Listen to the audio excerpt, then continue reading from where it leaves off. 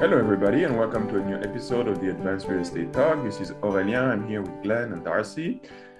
And today we will be talking about how to make your portfolio or your business recession-proof. Because recessions happen, so it bears the question. What can you do? How can you be proactive and make sure that you make your investments recession-proof?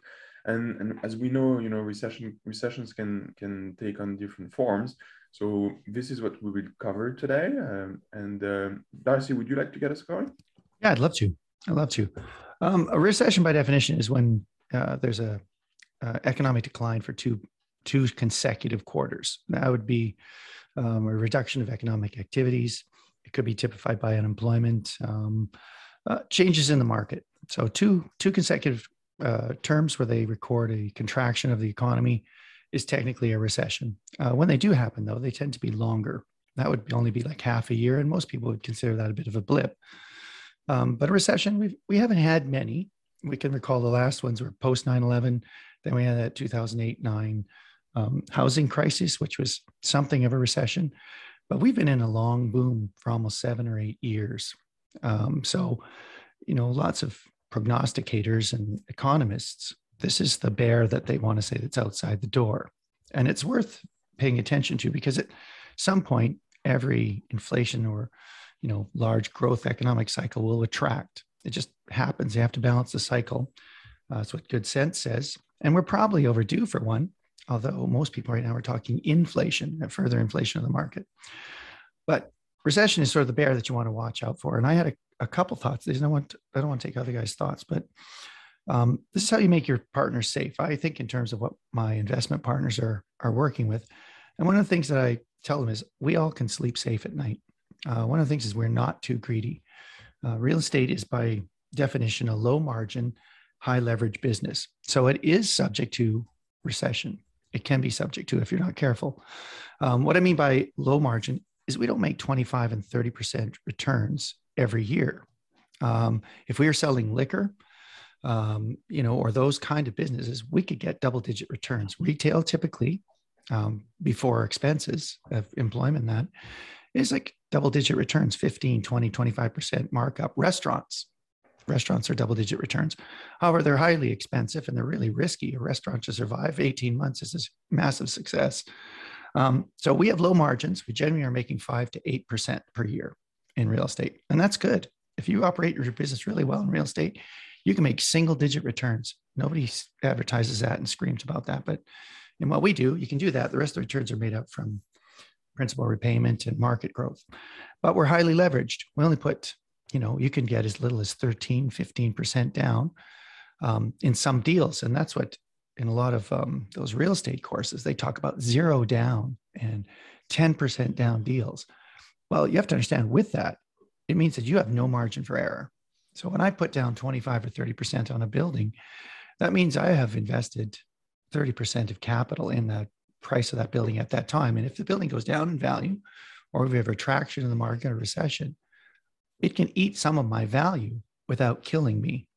That allows me to sleep at night. So if I don't get such close margins, like for instance, leveraging a building or financing a building to 85%, which CMHC will allow under certain circumstances, ensure that, leverage it to 85% of its value. That means your mortgage payment is fairly substantial. And that's inexorable. That mortgage comes out on the 2nd or 3rd or the 5th of the month, whether you're having a good month or not. And these things can crush you. I don't like those kind of margins. I could have capitalized my business, a lot larger and faster and more aggressively if I would have been willing to take on those kind of risks. But I'm not a gambler. I'm a real estate investor, and there's a big difference. I don't gamble on that kind of stuff. So that's one of the ways. I'm just not greedy. So you would say to, like, if you're Darcy's tip number one is to not leverage really high. Yeah. Watch your loan to value ratios. If you're leveraged up at 85%, and we've done that, we have 2 buildings that are 83% when we bought them. And I think the riskiest moment in those buildings was the first day. Every day after that, I've been paying down that principal and trying to rebalance that loan to value ratio. But it's, you don't have to be greedy to make money. And sometimes you can push it, and maybe you get lucky. Maybe you get a 6-year stretch with no problems. But yeah, that's lucky. That's not a plan. That's a hope. And I don't make hopes. I make plans. And so that's one of my top things is recession-proof my buildings. I stay away from those high ratio mortgages. Now others will say, what a fool. You could have made so much more money.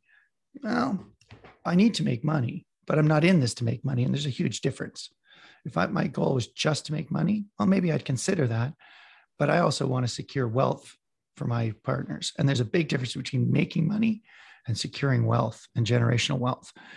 You can make money for 7 days or 7 months, but if you don't have it in the 8th month, you just lost it all. And I'm in it for long term. So that's, you're going to have recessions and inflationary periods.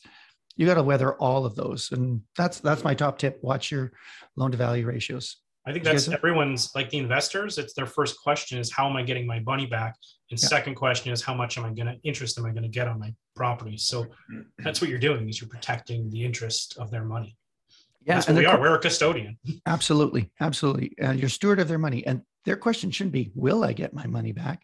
It should be when and how. And if the question is will, well, you should be investing in something different. That's really not what I'm doing. You better get paid really well. Yeah, you just can't make those mistakes with people's money. That's just awful. Yeah. So what else have you guys done? I've got a couple other ideas, but I won't step on your shoes. I'm going to let Ari go because I have a whole list, so I can some that probably are different. I think it's important, because of the context nowadays is about we're experiencing inflation. So I think it's good when you do your due diligence before investing to choose a province or a state, if you invest in the US, where there is no rent control. So that way you can hedge against inflation. So that's one strategy I thought of. I like to invest in the lower income housing, in the lower part of income housing. That's a really good point, is the lower income, because whenever like 2008 or 9, wherever you consider it started, when that happened, who hits the biggest hit in the US was the expensive houses first. Yeah. They're the ones that have the drop first, and so you have a little bit of lead up by not being in the A markets. Yeah, and you can help more people, because when you go through a recession, then there is more people in need of affordable housing, and if you are positioned in this space, you can help more. Also, when we look at so we have now a new type of recession. We've been through COVID, and so we've seen that multifamily and industrial were the ones that were faring the best during COVID. So it's good to look at what happened, look at the past, and learn from the past. And the other forms of in terms of other asset class, when you look at the retail, so the writing was on the wall, but COVID made it happen faster. And basically, when you look at retail, and because I'm more looking at commercial these days, you want to look at COVID, making it COVID and Amazon proof by focusing, for example, on neighborhood services. So you want to be mindful of those. Yeah, I love it. I had a guest on my show. I won't do any name drops, but he had 3 tips to keep people, the people who lost, it's the other side, people who lost their houses during recession. So I'll start with that. People who had short-term loans, because a lot of times if a recession happens, they don't, the banks tighten up, right? Mm-hmm. You don't want to be doing a loan renewal when that's on the case. So if you believe a recession's happening, right now I don't believe that it's showing those signs. But if you believe it's coming, maybe don't do the fix and flip loans, maybe work in cash. Some of those, trying to have long-term financing. In the US, you can go do the 30-year loans. Even in Canada, just by having, if you believe something's on the horizon, to renew into another 5-year or something like that. Have reserve funds, CapEx fund. Other people that lose their house or people who have a roof that has damage or something wears out and they just don't have the money. And the banks, once again, the banks have tightened up. They aren't lending when things are bad or not, or their criteria changes a lot. The credit scores required is higher. The leverage is lower. It's going to be more difficult for you. And make sure your property's cash flow. This one's really obvious for us, but there's a lot of people that do appreciation investing, and they're the ones that are going to have trouble during these states. What I've started doing, and it's not because I think that there's a recession coming. I think it's just a safer way to play. And I don't know if there's going to be one in a year or 20 years, but eventually I'm going to hit it, right? It's a wave. Real estate's a wave. So I've started doing shorter projects. So renovations that don't take a year. Some of the, like, you're leaving yourself with a long exposure to the market. So that's one thing. I just don't want to be stuck not getting the expected refinance, the proper ARV, the proper sale amount. So just in and out quicker, shorter periods for each one, right? But still doing lots. A backup plan when I start a project. I like to have, if I want to do a flip, a lot of times now if I'm starting with a new partner, I want to do a flip first because it's safer, just because I get to test out the relationship before I go into a long-term hold with them. But say the market does change, I want this project to work as be able to refinance and do a BRRRR on it. I want to be able to keep it as a rental if the flip doesn't work, or the other way around. If I'm doing it as a BRRRR, that it works as a lease option or it works as a flip. Like, I want to have multiple exit strategies on every project, so I'm not stuck. I have a little bit more pivot if I need to, right? Because sometimes happens even in booming markets that you might not get the sale price you're looking for, and you're like, well, let's just rent it for a year or two or find our thing. And buying it right. There's a lot of people that are just so hungry to buy real estate that they're just buying they're buying investment properties and they're going into bidding wars. And as long as it keeps going up, you're okay. But what if you're at the very top and you've bid this thing right up to the top, so over what it's actually worth?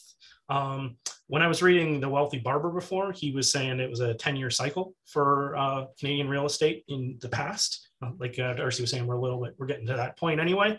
But if you buy at the worst part of the market, if you can hold this thing for 10 years, you should be at least able to break even if you buy it at the very, very top. But to avoid that, why not buy it right? If you're buying single family homes, for instance, like myself, I like to buy at 65 cents on the dollar. And the reason is, typically, if I want to do a perfect BRRRR, my leverage could be 65 or 70. So I need to make sure that I can do that for my investors. So buying at 65 cents on the dollar already, so then subtract off the renovations. So you say a $100,000 house, 65 cents on the dollar, 65,000 minus the renovations. I want to buy that thing for 45,000.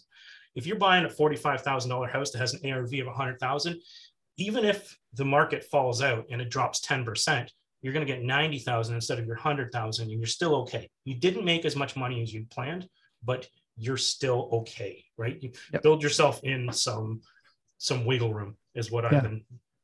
And don't be lazy with that. That's the number one thing I get from people bringing me deals, or people interested in investing in the US, and they contact me and they're like, I want to invest in Florida. Why? Because it's cheap compared to Ontario. And I'm like, so what is your investing criteria? What is your criteria to buy this property? Is it, a certain leverage? Is it certain percentage? You want to make a certain rent to value rate? And they don't know. They're just buying because it's cheaper than Ontario. And that's, I think, the one thing is to know why you're buying this. Have a criteria. And one way to get a criteria is if you want to work with a broker or even a wholesaler, you need to tell them what you're looking for so they can find it for you. So work with somebody else, have them help you find stuff, because then you have to tell them what you want, would be a good first step. Yeah.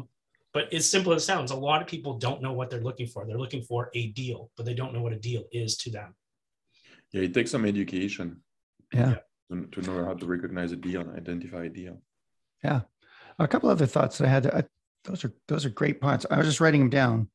And align with a couple of thoughts I had too. Like Glenn was saying, make sure your mortgages are tidied away. Take fixed term. I mean, you could do better with a floating rate. And if you're calculating your business as a 30-day business, yeah, you are. Yep. But I'm here for a marathon, not a sprint. So that's why orientation. So I'd take the fixed term, get a really good deal on a fixed term, and then know what you're able to sleep for 16 months, for 5 years. A couple of things. In a recession, then focus on your defense, because it could also be an opportunity to buy. As things are falling, you could get better deals. You could purchase better. So if you're in a good cash position always, then a bad market is a time to buy. That's when you run towards the fire, not away from the fire. That's when the best deals are. And, you're going to have to time that and make a good purchase, as Glenn says. But I wouldn't wait for it though. Like no, because those people just never buy anything. No, your business, a real estate business, works in all cycles. You just have to know which cycle you're in and where you put your emphasis. So in a bad cycle, well, you should all the time, but your focus goes to playing good defense. Defense from Vince Lombardi wins championships. Stop leaking water from your toilets and your water faucets and bad business practices and all of those things. Stop overpaying for services. Shop better. Make your product more efficient, more sustainable. Play better defense. Make it more efficient. This might be the time to replace a boiler. Use the incentives out there that get you 40% off a high efficiency furnace. Do the math and see if it's the right time to replace boilers and heating services. Those are great times because anything that you take away from your expenses side goes to your bottom line. It also improves the services and the quality of your property and the services for your tenants.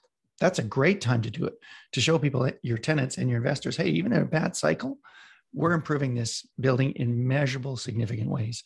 So through COVID, which is the worst type of crazy cycle, we didn't know if it was which. And in some regions, it's an inflationary cycle, and some it's a recession, and in some industries are each. So it's a mixed bag. We went to playing defense.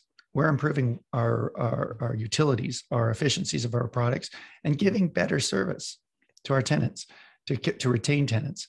So play good. You also saying that, the defense part of this. Whenever there's when COVID started, a lot of people stopped doing renovations because they weren't sure where the market was going. And I kept going. And what happened was my project started finishing much faster because guess what? The contracting. So before, the contractor had 4 sub teams, right? Mm-hmm. And now, guess what? A lot of their projects just cancel. So now they have way more people working on my house. You can get through projects much faster, right? You have much more people working on them. Yep. There's advantage on both sides. There's always an advantage on the other side. That's right. The first 4 months of COVID, you could get contractors. Right now, you can't. You can't touch them. Since the summer of 2020, it's exploded, at least in these regions. And so it is impossible to get a contractor. Being the guy that works in both cycles means you might be more likely to get that contractor to work for you, because you will work right through, because they need to keep their guys working. That's it. So, I played our relationship, said, listen, I can get you work. So with my painter, I said, I can get you work. I can keep you working. But we also were careful with our cash as well. You can't blow it out because nobody knew how long it was going to last. Right. And the market, all those immigrants and students just disappeared from rental housing. So it did change the market. In some markets, it was really tough. The second one to say, and this is related to the other point I'd make, is I use this analogy several times. It's an old joke, but make sure you have the best or the better product in every market. And I think that works in every cycle. I want to have the best product in that neighborhood. It's just the way I'm wired. I don't want to be the guy that's renting the crappy unit on the block. We're not in the deal in this business to do that. But in a recession, and I've said this to others, and here's the lame joke. What do you have to do when you're being chased by a bear? Bears are fast. I'm from Western Canada. I hike still a lot. Bears are not fat, slow, lumbering creatures. They can do, I think, in a burst, 20 to 30 kilometers an hour, which is Donovan Bailey speed, folks. And that's through rough woods. That's down a trail. That's across rough ground. They can do that kind of speed. There is no way I can outrun a bear. I don't have to outrun the bear. I just have to outrun the other people running from the bear. And in my case, and in my streets and my neighborhoods, I have to be better than all the buildings around me. I'm not competing with a bear market. I'm competing with the other buildings around me. And if they're slack, and lazy and inattentive, and they've got poor management and a poor product, I only have to say, I'm the best place in the neighborhood to live. If your choice is 300 units in this corner at Cromdale, those crappy places, or my beautiful apartment that's well managed, clean, pest-free, smells great, and we treat you with respect, and it's appropriately priced. That's me outrunning the bear. And I don't have to be better than the market. I just have to be better than everyone else I'm competing with. And that's my target, to be the best in my neighborhoods. So I don't know, which makes sense. Then you're not even over improving, just got to be better than that. Right. Yeah. And you know, within scale, I mean, if you're starting gilding and gold plating things and putting your name in vertical letters up the side of your building, you're probably overdoing it, but you might be president of the United States for one term. I don't know. I have one last thing. Oh, go ahead, Ari. No, I was complimenting Darcy. That's very, very well said about, outrunning the competition. Yeah. What I did when COVID started, I thought a recession was starting. I thought I was in for it. And one thing I did is I picked up the phone and I called the bank and I said, look, I am in good shape right now, but I would like to plan this out in case things change. Could we come up with a plan together? What are the options should my tenants all move out? It's easier to plan this out when you're in good shape and you go, look, I've got like 6 months of reserve. I can keep making my payments no matter what, even if no one's here. But what if they don't? And what is the plan from the bank side? Is there any leeway? Is there anything? And like some of them were like, we could switch you to interest only. We could do some other things you're just like, okay, well now I can run a pro forma based on what the bank said. And we can, I'm like, they're like, I'm not doing this right now. I just like to have the discussion. I'd like to have the discussion. Yeah. Oh, that's smart. My father-in-law, Rudolf Eidenberg, shout out to my father-in-law. He's one of my rich dads. He said the banks need you to succeed more than you do. You don't know how badly they need you to succeed. They've got a lot at stake. They're highly leveraged. They're 20-1. They're out there at 95% of loan to value, their whole portfolio.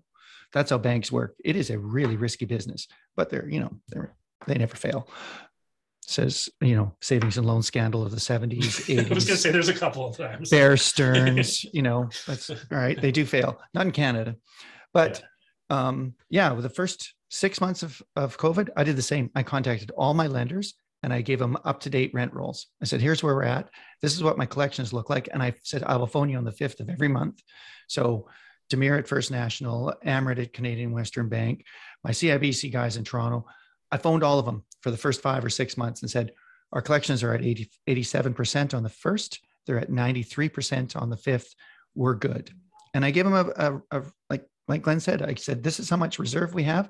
We're not touching it. And we're suspending all of our capital projects for the next 6 months.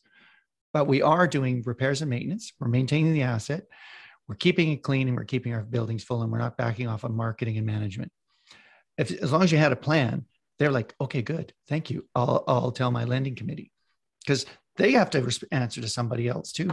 They're worrying about a recession as well. They got the same concerns we have. Glenn's right. Have a plan. Awesome. Okay. Well, I think we solved the did a problem. great job covering. This is a good one. Thank you everybody for tuning in. And as usual, feel free to email us your questions. We'll be happy to cover them. advancedreit@gmail.com. Talk.